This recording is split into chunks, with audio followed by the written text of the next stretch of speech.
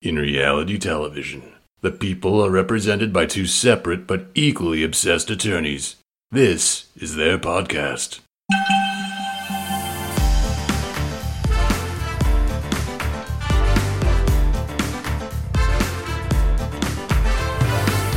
Hi, I'm Ceci. And I'm Angela. And this is the Bravo Docket.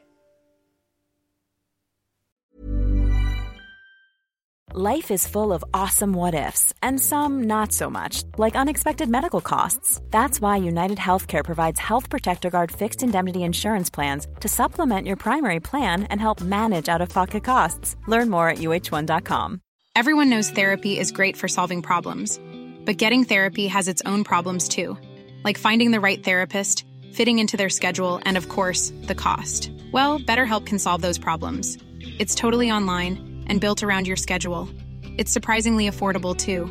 Connect with a credentialed therapist by phone, video, or online chat, all from the comfort of your home. Visit BetterHelp.com to learn more and save 10% on your first month. That's BetterHelp, H-E-L-P. Hello, everyone, and welcome to the Bravo Docket. Today is going to be one of our long-form episodes, and we're covering the lawsuit that Margaret Josephs had against, or she was defending herself against, Vineyard Vines for some of her designs.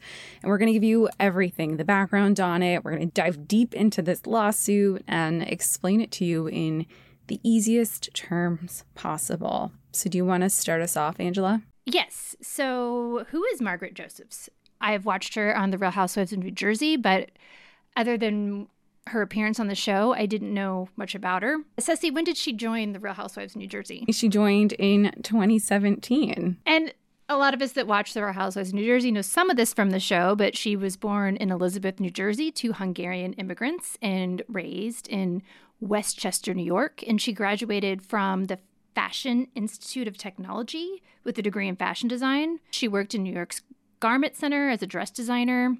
And after the birth of her son, she decided to establish her own line of home accessories.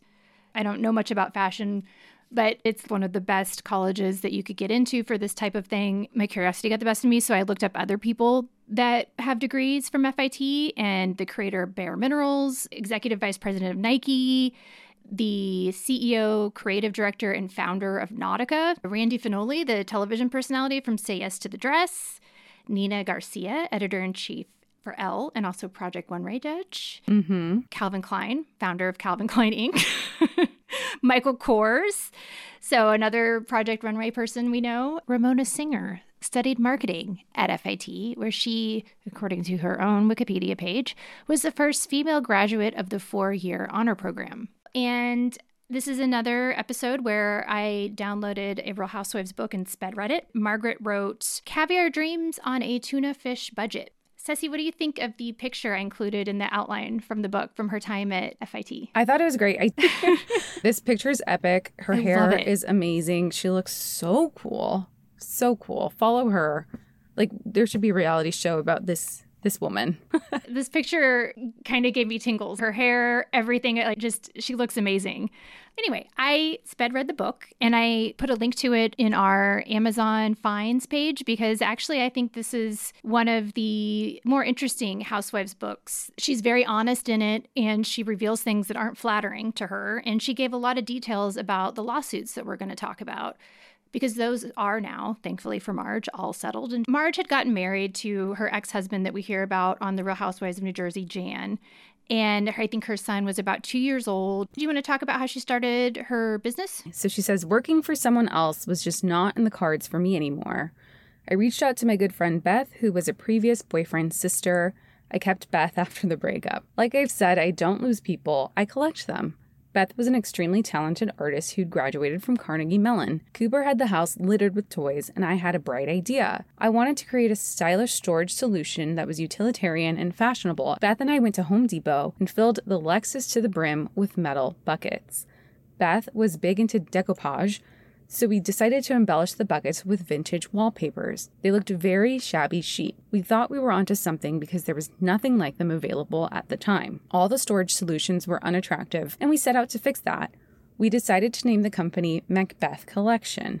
a combination of Margaret and Beth. I often say we gave birth to the Macbeth collection at my kitchen table. So she starts this business with her friend selling these buckets. And if you Google them, they're actually pretty cute. So she says, Beth and I were each making a few $100s a week as we expanded into picture frames and other accessories. It was fun. And then they got into a couple stores. And then she says, on a whim, I put our name on the wait list for the New York International Gift Show. She says, careful what you wish for, because all of a sudden we received a letter in the mail saying that Macbeth had been accepted into the show. And she says this is when she started to see the company as more of a full-time career than a side gig.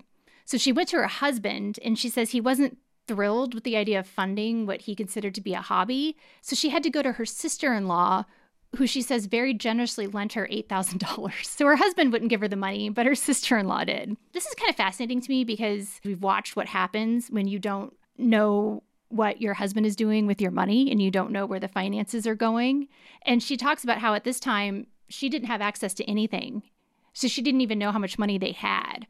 But then she starts this business and it starts doing well. She gets the loan. So they go to this New York International Gift Show. And on the first day, they got $60,000 worth of orders. And then she's like, oh no, we actually have to do this. So she said she started calling the factory in Texas to get the buckets wholesale that they had been just buying from Home Depot.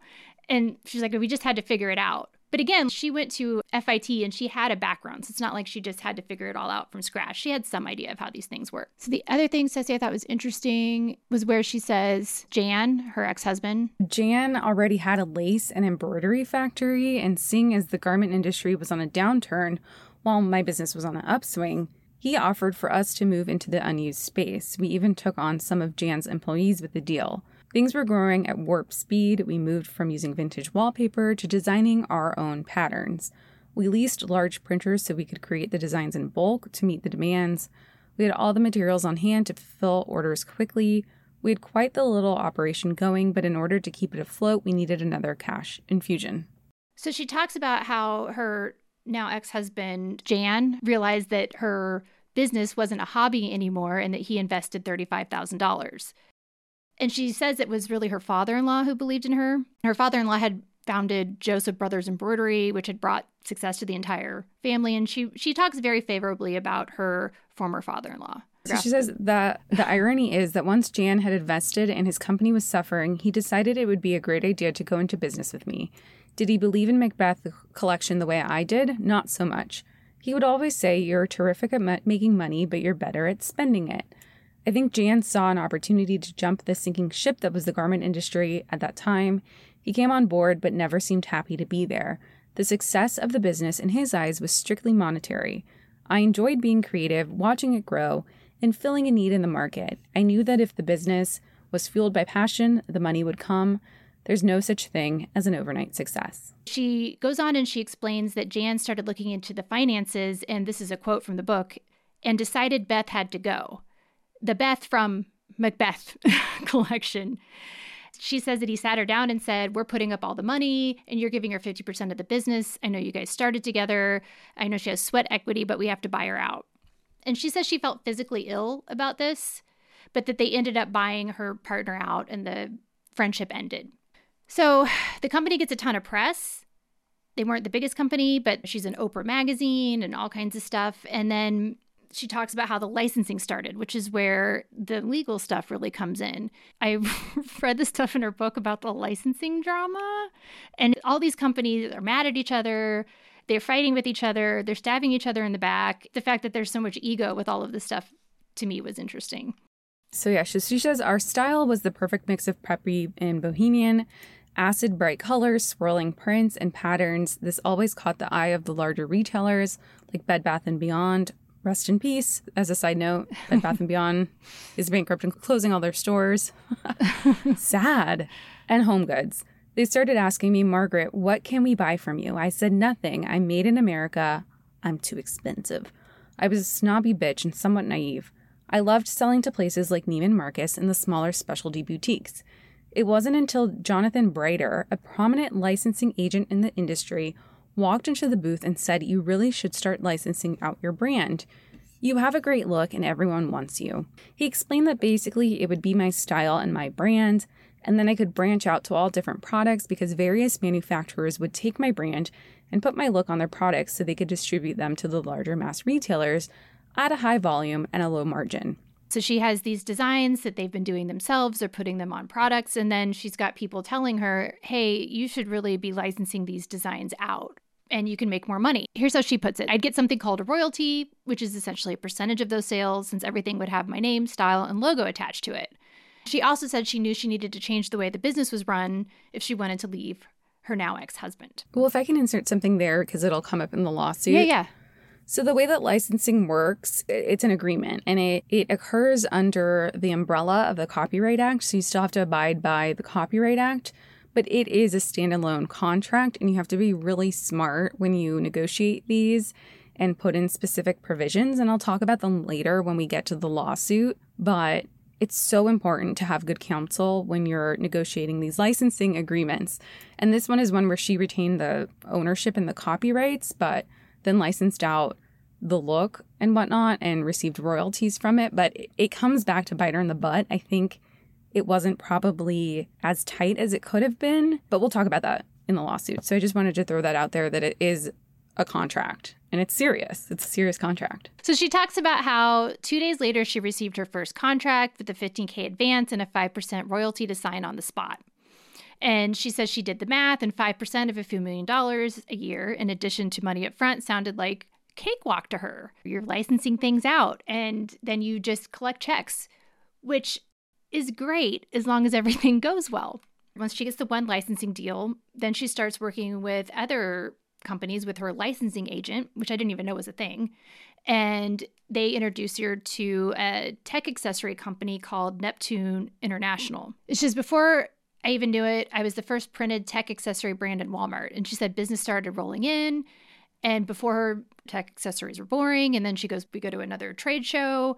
And she describes them as a box of crayons in a strictly black and gray world. And she says, Neptune might have brought us to the table, but we changed the game. So then, because they were growing so rapidly, the original licensee, Parker Concepts, sees the growth potential for her brand, and they offer to buy out her soon-to-be ex-husband. For Marge, this is a good deal. She talks about some issues. She said the licensee, Parker, made changes she didn't like.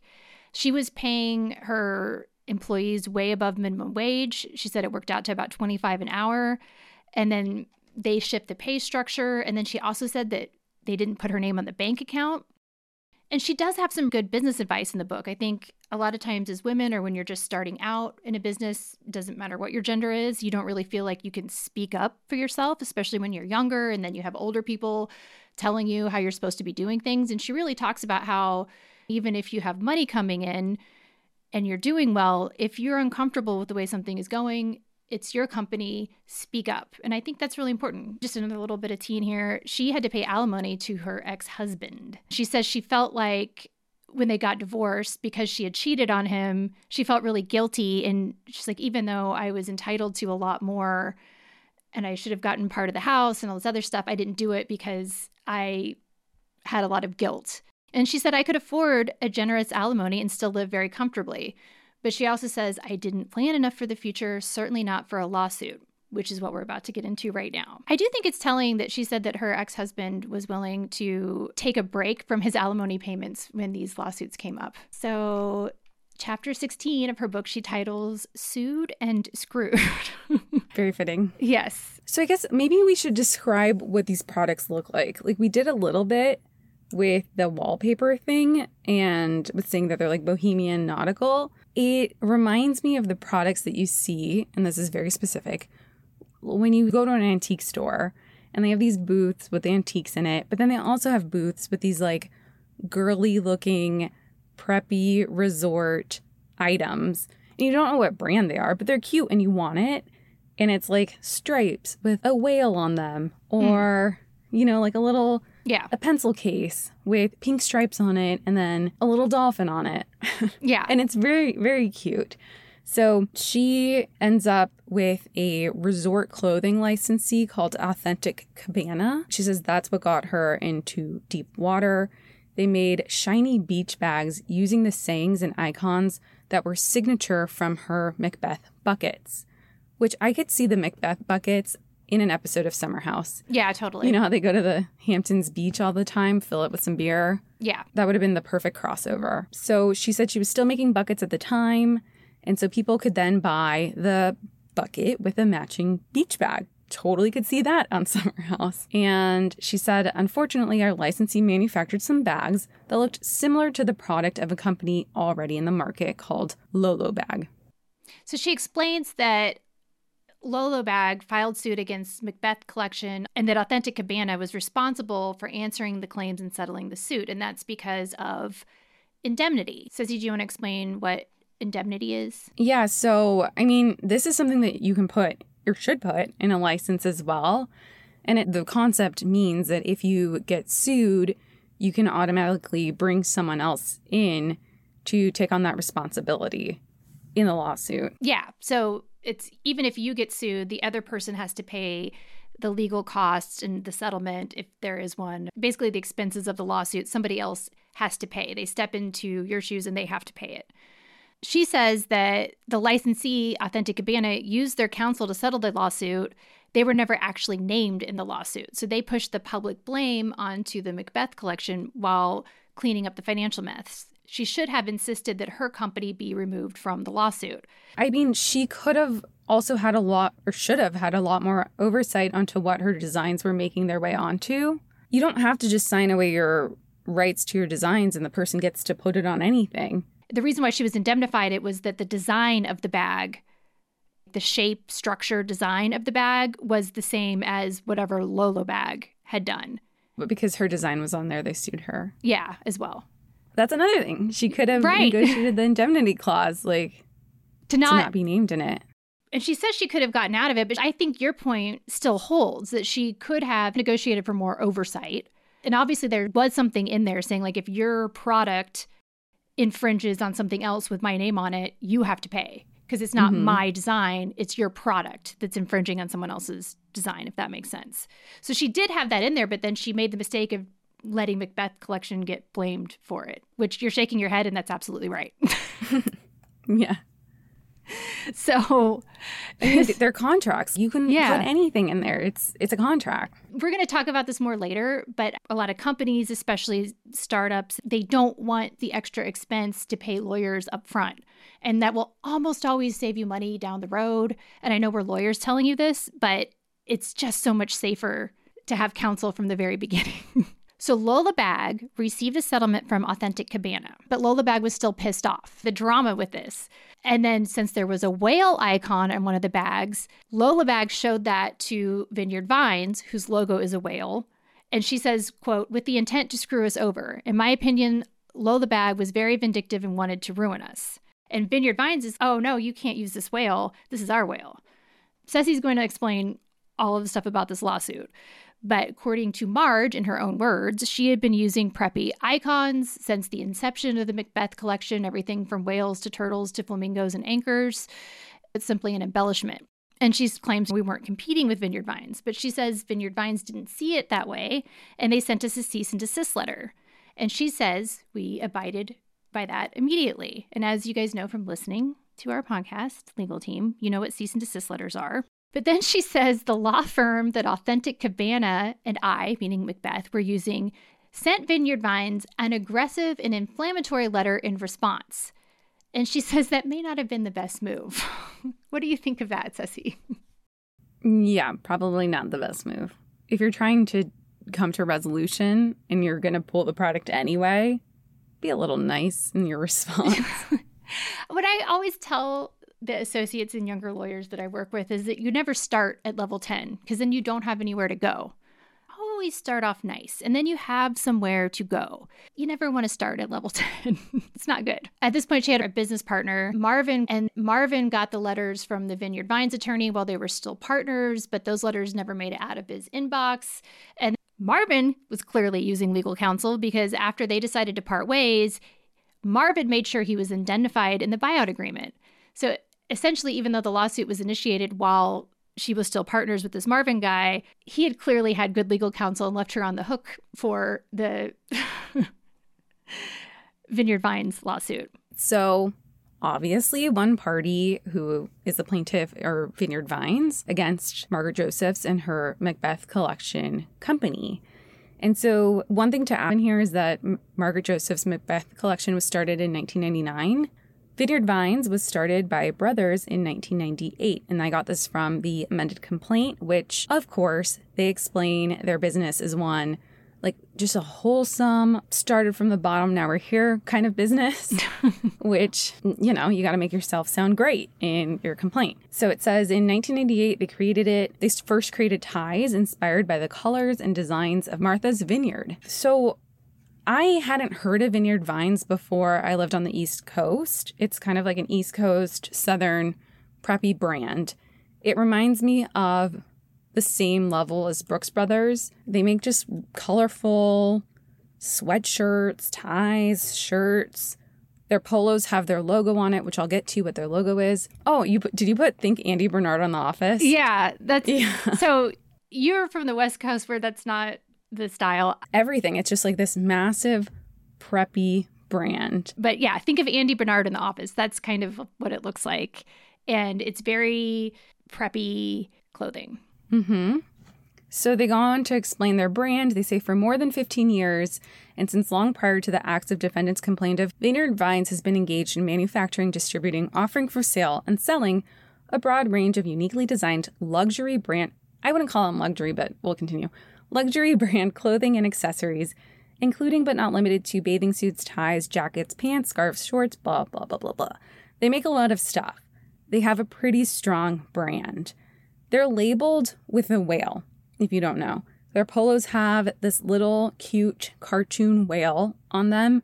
A lot of times it's pink, but their trademark and copyright covers other colors. The packages also come with a free whale sticker. My boyfriend loves it. We have their logo on our fridge right now. The brand is everywhere. Like, once you know Vineyard Vines, you know that little whale logo. Yeah, I'm a lot older than Ceci, but it reminds me of the same kind of styles like Lacoste, you know. I know Lacoste. Yeah. It's kind of like the same thing. You see the whale, it's definitely Vineyard Vines. You see the alligator, that's Lacoste. Mm. Yeah. Yeah, there's this brand Avery also likes from New Orleans, and they have a little crawfish. Oh.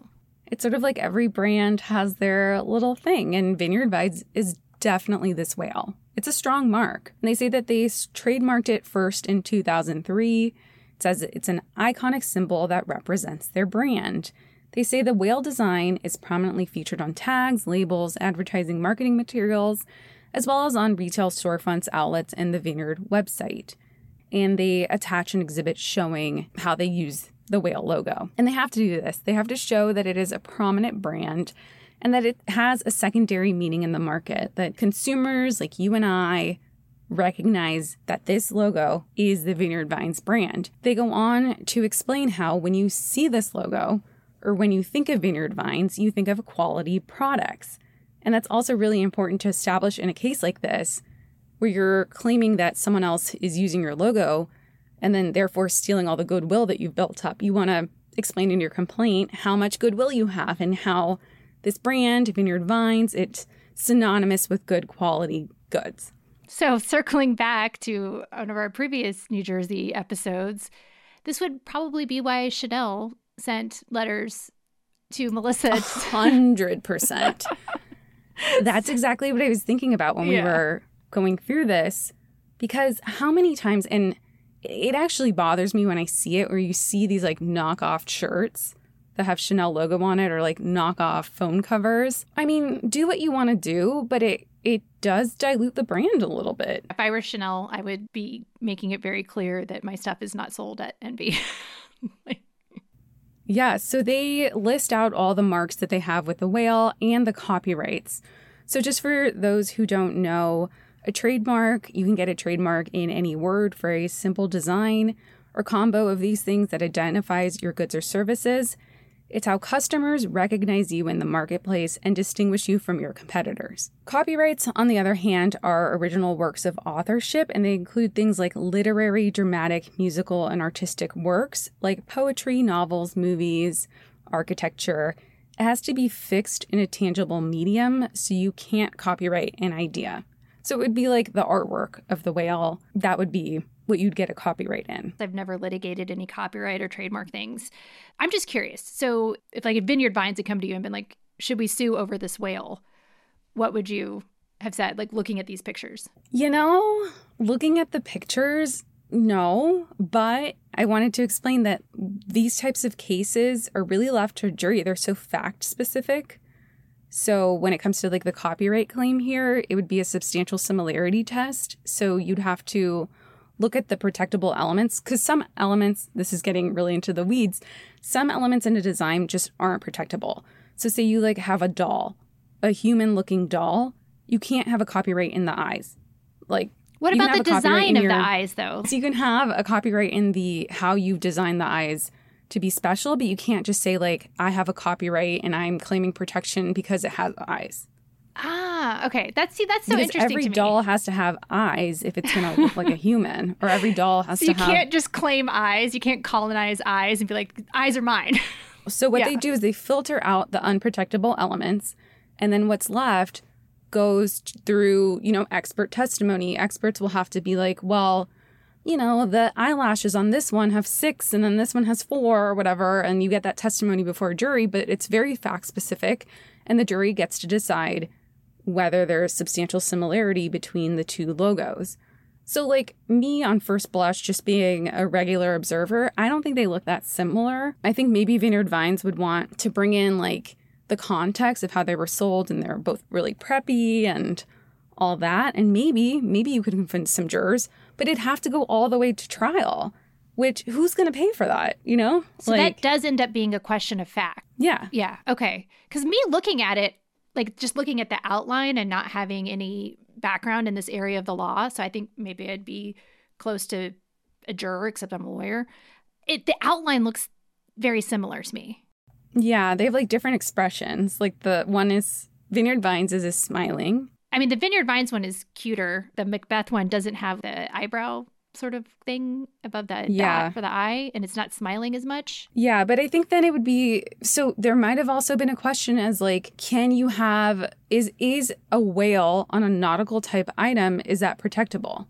Maybe that's not a protected element. I don't know. I haven't litigated this case and haven't done the Westlaw research to see if whales are protectable in nautical scenarios, but maybe they're not. Maybe she could have argued like, if we're going to have a nautical product that's used at the beach, everyone's going to have a whale on it. It's just normal to have a whale on it. I think you are a very good lawyer, because as you're talking, I'm agreeing with you. But as I'm looking,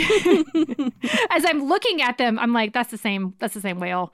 Like that's, yeah, they're pretty similar. Yeah, they are. But this is our job. You have to convince a juror or jury that they're not similar, or nautical items just have whales on them. What are you going to do? But I think one of the arguments, and I apologize if I repeat this later because it might be later in the outline, but one of the arguments that Vineyard Vines makes is that I think the store...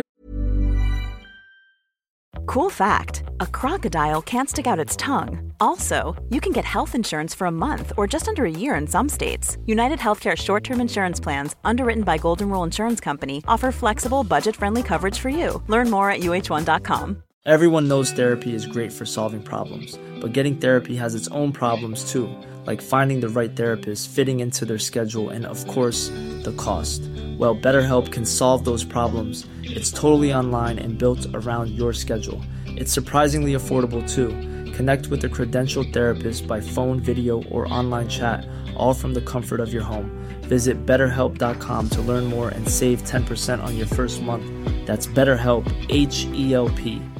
This is Paige, the co-host of Giggly Squad, and I want to tell you about a company that I've been loving, Olive & June. Olive & June gives you everything that you need for a salon-quality manicure in one box. And if you break it down, it really comes out to $2 a manicure, which is absolutely insane. It's also so easy to get salon-worthy nails at home with Olive & June. The difference between how your nails used to look when you did them yourself and now with the Mani system is a complete game changer. The best thing about Olive & June too is it's a quick dry. Dries in about 1 minute, lasts for 5 days, and full coverage in up to 1 to 2 coats. Visit oliveandjune.com/perfectmani20 for 20% off your first system. That's oliveandjune.com/perfectmani20 for 20% off your first system.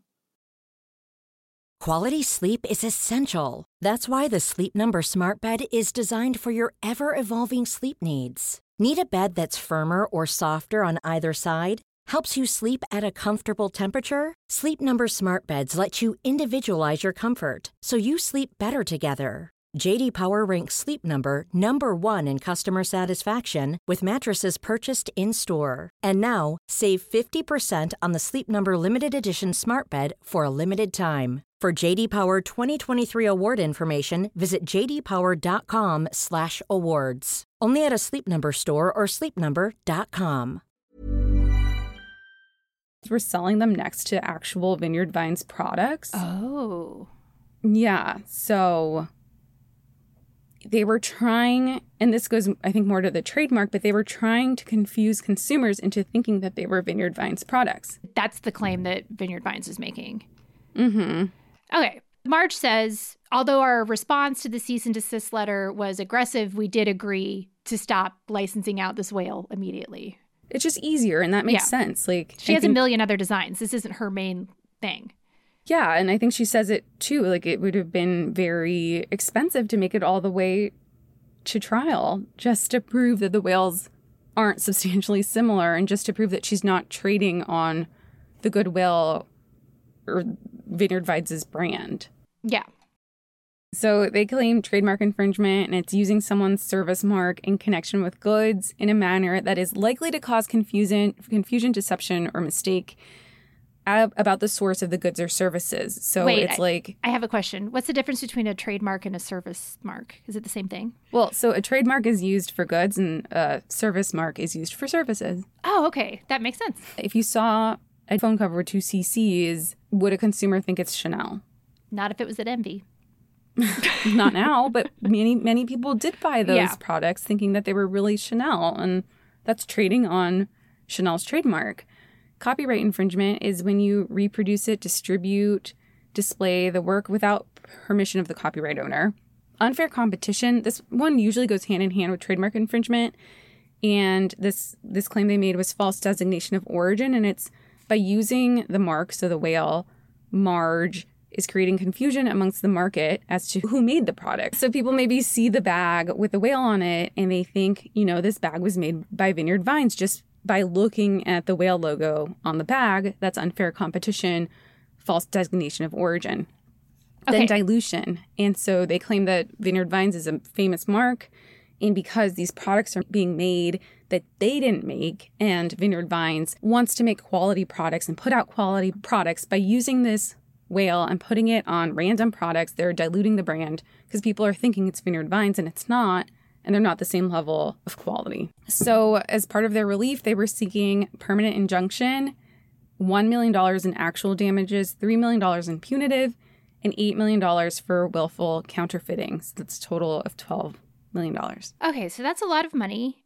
And I do understand aggressively protecting your brand, especially because when you want to keep the value of what you have, and if there's your whale on something, I mean, I get that. But I also feel like maybe this got really aggressive. Yeah. Yeah, they could have just stopped. But so they, in their amended complaint, put a snapshot from OK Magazine with a Macbeth toiletries case. And it is pictured next to a Vineyard Vines visor. I think maybe they thought this was a massive brand that was really just making money off of them. Well, so that's interesting because Marge talks about that in her book. She says, we weren't the biggest company, but we got a ton of press. And I didn't read all of them out to you guys earlier, but they were in so many magazines. They were constantly all over. She was on Good Morning America talking about it. So her brand, while it wasn't anywhere near as big as Vineyard Vines, it was all over in the press. And you're absolutely right. This was in legal pleading, so we can post this on our stories and you guys can look at it and see what you think. Mm-hmm. But it's not as if she's the one that decided to put all these things in Us Magazine. It's like the editor of Us Magazine at the time collecting all this preppy stuff and being like, ooh, look at all this stuff that's in style. Here's this thing from the Macbeth collection. Here's this Vineyard Vines hat that has the whale on it. Here's a nautical bracelet. So I can also see Ceci's argument, well, this is all nautical stuff. Mm-hmm. Yeah. Yeah, nautical stuff has whale on it. Like, what do you expect? After seeing how successful and aggressive the Vineyard Vines lawsuit was, I think it should be a shark instead of a whale, but that's just me. Vineyard Vines was suing her for millions of dollars, like Ceci just said, and she says they were destroying me with discovery. And she talks about how her Macbeth line was so extensive with so many prints, patterns, icons, and options. The whale was just one of thousands of combinations offered. But every time we would go to a deposition and show that we had only made $9,000 in royalties from the product over the course of many years, they would say we were lying. So then the case turned ugly, as we've been talking about, and she said it felt like a personal vendetta from their attorney, which if you're on the other side and it's personal for you and it's your personal business, I can 100% see that. And then I also have litigated against attorneys. It's very personal on their part when it doesn't need to be. You want us to go fight a battle for you and we go do it. And the best lawyers, in my opinion, are the ones that don't internalize it. You can be passionate about what you're talking about, but if you make it personal to you, sometimes you don't make the best decisions for your client. I mean, I do think that Vineyard Vines' attorneys did a great job here. Yeah. I think she kind of got out-lawyered, if I'm going to be honest. I would agree. Agree. Vineyard Vines was spending the money on lawyers to protect their brand. And it's very clear from reading Marge's book that she was not nearly as sophisticated. And then also she was relying on people to give her advice that were not lawyers and maybe didn't have her best interests in mind. So I would agree with you. Yeah. Yeah. Well, some case milestones. So she files an answer to the complaint with certain affirmative defenses. I think if she really believed in her claims, she should have filed a motion to dismiss to try and knock out some of the claims. But then she goes and they file a joint preliminary injunction, which I thought was really interesting. I've never seen where two parties agree on a preliminary injunction. Usually that's pretty contested, and a preliminary injunction just puts into effect, without getting too far into the merits, an order that the person has to stop what they were doing, like cease the infringing or allegedly infringing behavior. And this one was that Marge would stop selling products with the whale design on them. But she agreed to it. It was jointly filed. So she was on the hook for it right at the outset without any real judgment or outcome. I've been practicing a long time. I haven't seen an unopposed or joint order for a preliminary injunction before. No. And I think it would have just, and maybe Vineyard Vines' counsel didn't come to her with this, it would have just been so much better to settle at this point. Instead of entering into an agreement whereby she agreed to stop selling the stuff, because she didn't enter into a settlement agreement, they could keep coming to the court if she was in violation of the preliminary injunction. Yes. And that's what they did. They alleged that she was in violation of this preliminary injunction and just kept pummeling her with additional motions saying, hey, we want to hold her in contempt for violating this thing she agreed to. And then she had to keep going to court to fight it. And I guess, do you want to talk about what she said in response? Yeah, because this actually did make a lot of sense to me. I 100% agree with Ceci. It's right in the name. It's preliminary. It's not a final order by the court. So this federal court case is still open.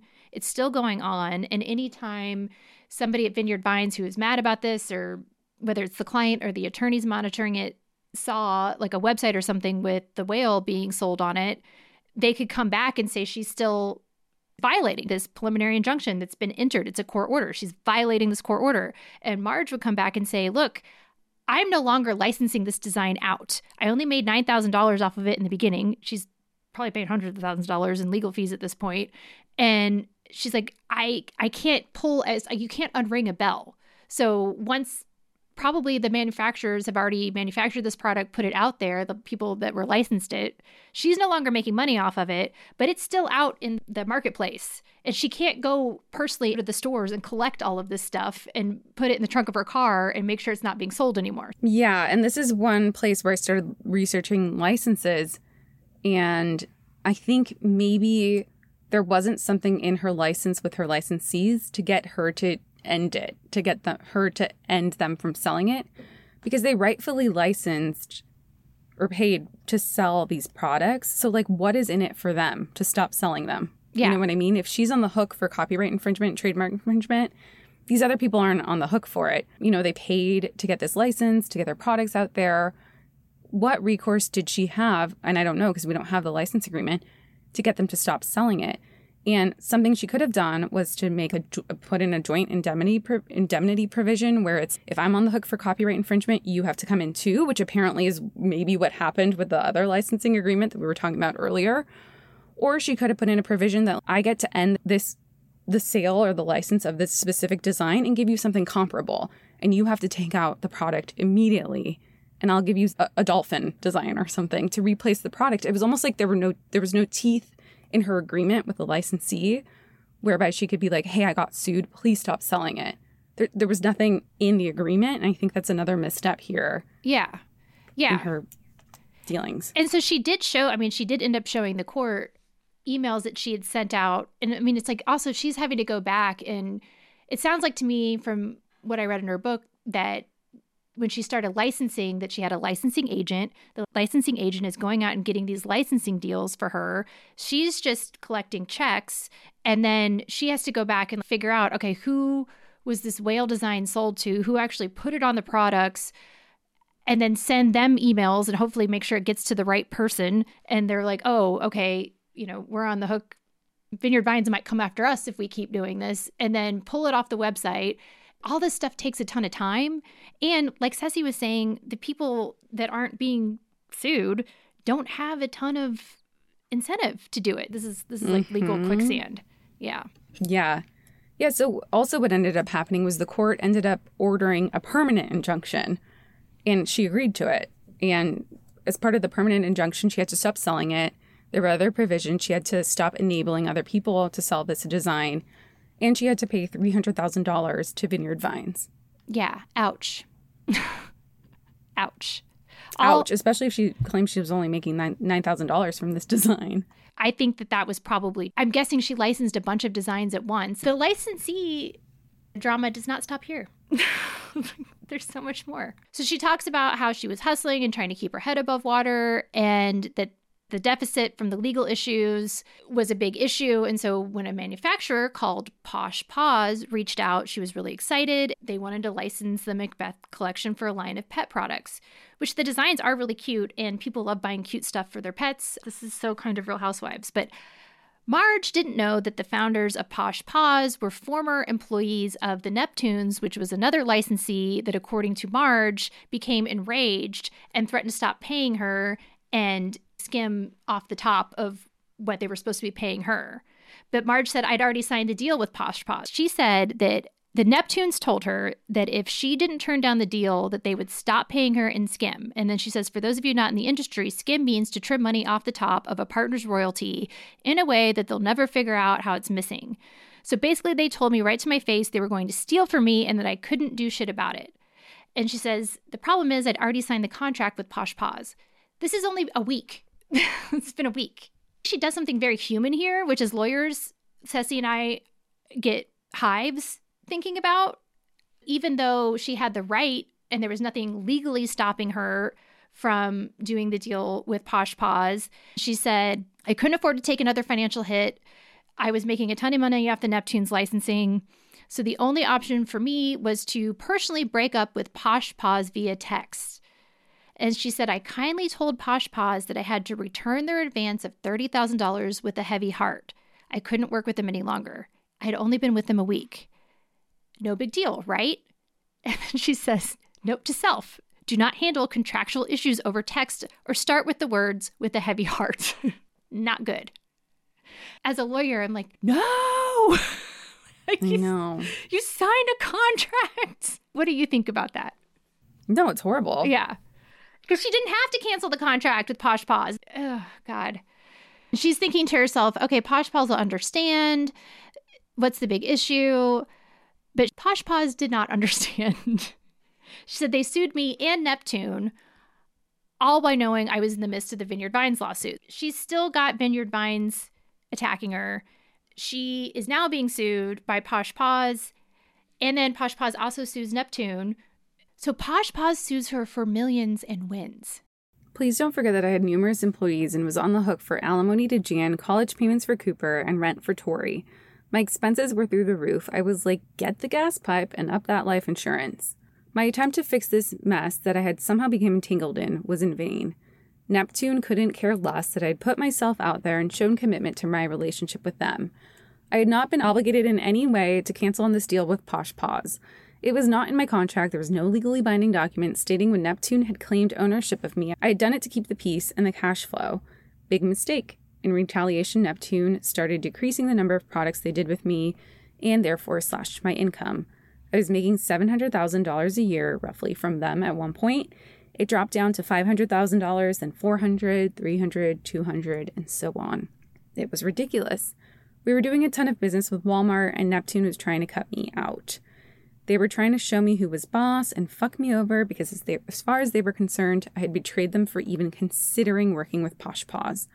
May I remind you, I had no idea of their history, and nor should I have. It's business, not to mention none of my business. She says the Posh Paws lawsuit went on for years and resulted in putting her company into bankruptcy. So they sued her for canceling the contract, and she says that they sued her for millions, and in the end, they won. In arbitration, they split the baby at $650,000 in settlement. And she was like, they had no damages.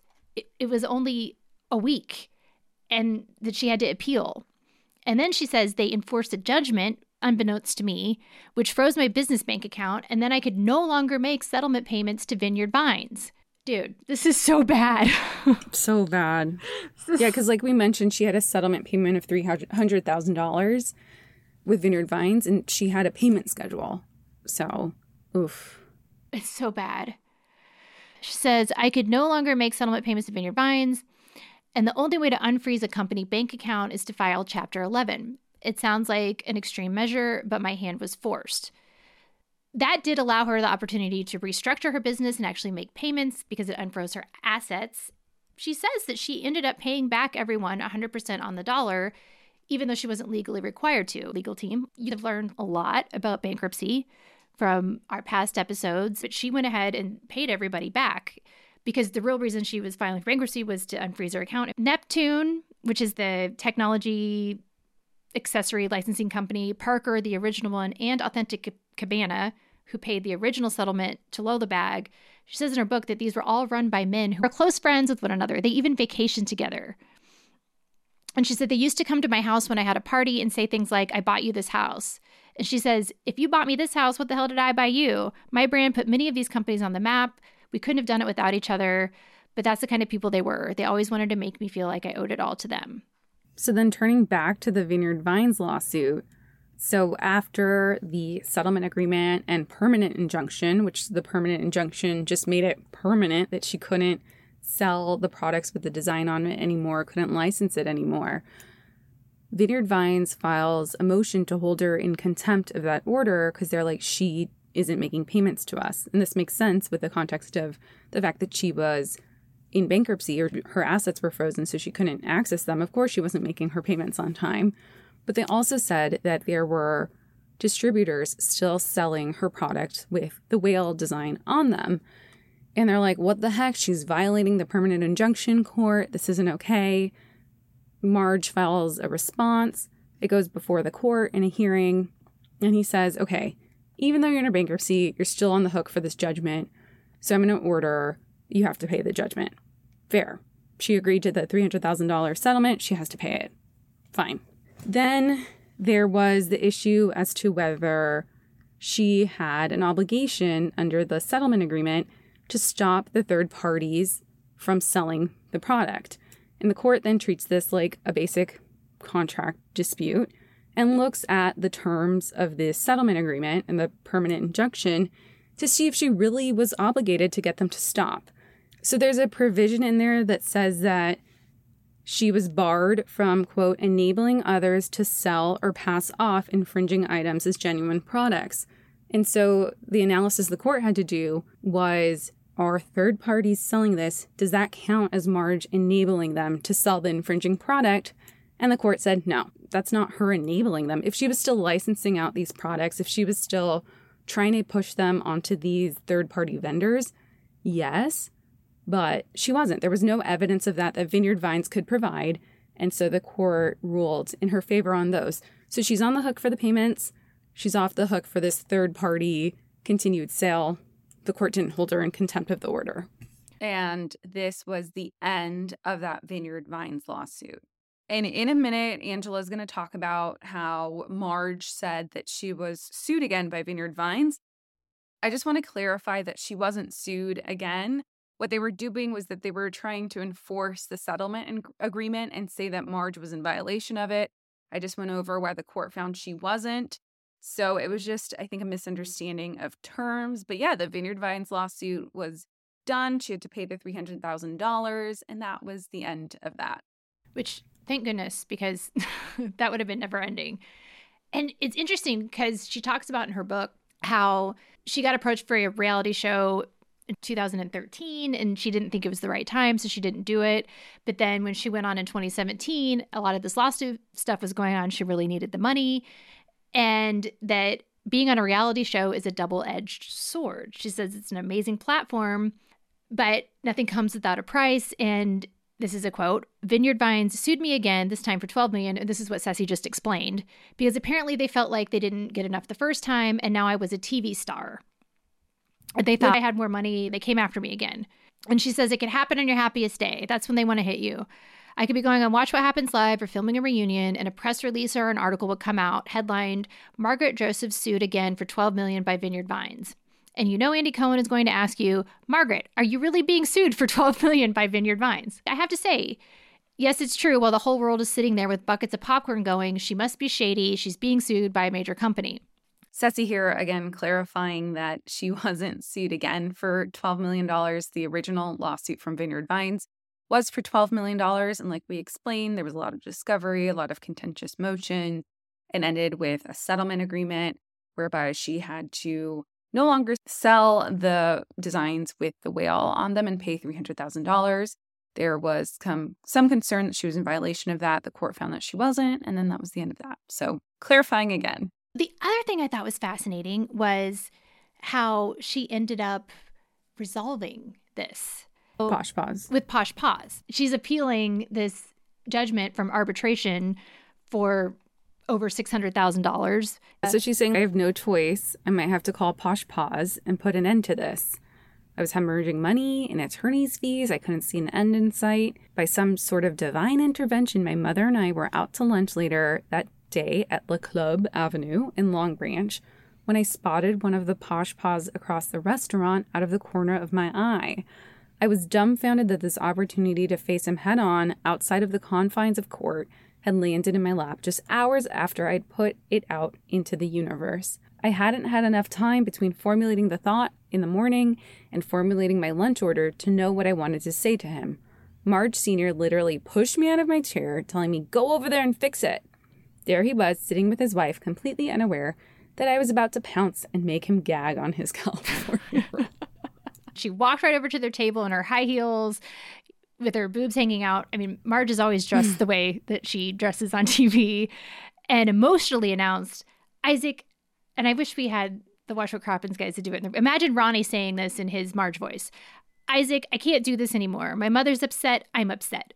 We have to make up. It's too much. His wife took one look at me and was like, do you know her? Why does her mother know you? What's going on?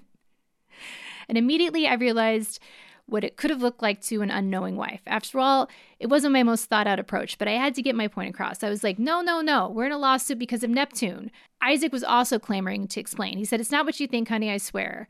I was cracking up and thinking, oh my God, what did I do now? I'm going to get this guy in serious trouble. Fortunately, when his wife heard Neptune, she knew the story. And I continued saying, you have to talk to Morris. We have to turn this around. And it turns out that the Posh Paws people thought the Neptune company that they hated was the one paying all of Macbeth's legal fees. And that's why they were pushing it so hard. So they thought the whole thing was Neptune, and Posh Paws and Neptune hate each other. So She made friends with an enemy to solve the problem, which is why she does so well on Housewives. She's had real problems and she's figured out how to solve them. And that's why she's so formidable that even Teresa it's much better to be friends with Marge than it is to be enemies. I mean, I would say that her trying to be friendly with everyone is what got her into this trouble, but... I agree with that 100%. But she's good on Housewives because she's had to solve real problems. She's just unafraid of things at this point on The Real Housewives of New Jersey. I can see from reading this and seeing what she's been through in real life before she even went on Housewives, she's dealt with real stuff. So she says, turns out Posh Paz really thought that Neptune was driving the train and paying my legal bills, which is why they pushed back so hard. I'll never allow myself to be financially bullied again. Thankfully, my contract with Neptune was over and my reconciliation with Posh Paz came at the perfect time. We were partners once more and everyone was happy. She agreed to take a reduced royalty so that Posh Paz could recoup the lawyer's fees. And she says, as of this day, we're still making a killing together, all because I took a risk and put myself out there. Could I have picked up the phone 3 years earlier and saved myself a fortune and many sleepless nights? I don't know, but I won't make that same mistake again. So that's the story of Marge and her lawsuits. A lot. That's a lot. Is it still going today? You can go to macbethcollection.com, look at the stuff she has on there. Her stuff is sold at the Container Store, Staples, Target, Macy's, Wayfair, Amazon, Marshalls, TJ Maxx, Home Goods, and tons of other places. All right. Well, yeah, I mean, this was, like we said throughout the episode, a lesson in getting good counsel from the outside. I think she was being a little naive, which is understandable if you're not in these situations. You have to just think ahead. What could go wrong? And I don't think the average person can always guess what's going to go wrong. Like, lawyers deal in this stuff. We know what could go wrong and what could happen, and lawyers are here to make sure that those provisions are in the contracts and that they're down pat, and to even maybe give you advice as you go through it. But this was just a bad case of being outmaneuvered and out. Mom deserves the best, and there's no better place to shop for Mother's Day than Whole Foods Market. They're your destination for unbeatable savings, from premium gifts to show-stopping flowers and irresistible desserts. Start by saving 33% with Prime on all body care and candles. Then get a 15-stem bunch of tulips for just $9.99 each with Prime. Round out Mom's menu with festive rosé, irresistible berry chantilly cake, and more special treats. Come celebrate Mother's Day at Whole Foods Market. When you make decisions for your company, you look for the no-brainers. And if you have a lot of mailing to do, Stamps.com is the ultimate no-brainer. It streamlines your processes to make your business more efficient, which makes you less busy. Mail checks, invoices, legal documents, and everything you need to keep your business running with Stamps.com. Seamlessly connect with every major marketplace and shopping cart. Schedule package pickups and see your cheapest and fastest shipping options from different carriers, with rates up to 89% off USPS and UPS rates. And with the Stamps.com mobile app, you can take care of mailing and shipping wherever you are. Make the same no-brainer decision as over 1 million other businesses with Stamps.com. Sign up with code PROGRAM for a 4-week trial, plus free postage and a free digital scale. No long-term commitments or contracts. That's Stamps.com. Code PROGRAM. Lawyered. And it's unfortunate, but she learned probably very many valuable lessons as stated in her book. Yes. And a lot of times, especially when you're starting a business and you're new, you are uncomfortable thinking about the worst case scenario. Lawyers, we're really good at that. That's our job. That's one of the many, many reasons why we're so stressed out. We are always thinking of the worst thing that could happen and then how to protect a client if it does happen. But also, people are really uncomfortable asking for things that they need in contracts or in business deals. Make your lawyer your bad guy. We are good at that. You can say, hey, I don't care about this. I don't think you're going to screw me over, but my lawyer's insisting this be in here. You know how lawyers are. Just let us be the bad guy. Get that stuff in there to protect you. All right, let's wrap this up. Thank you for listening, everyone. And until next time. Bye, legal team. The Bravo Docket is part of the Acast Creator Network.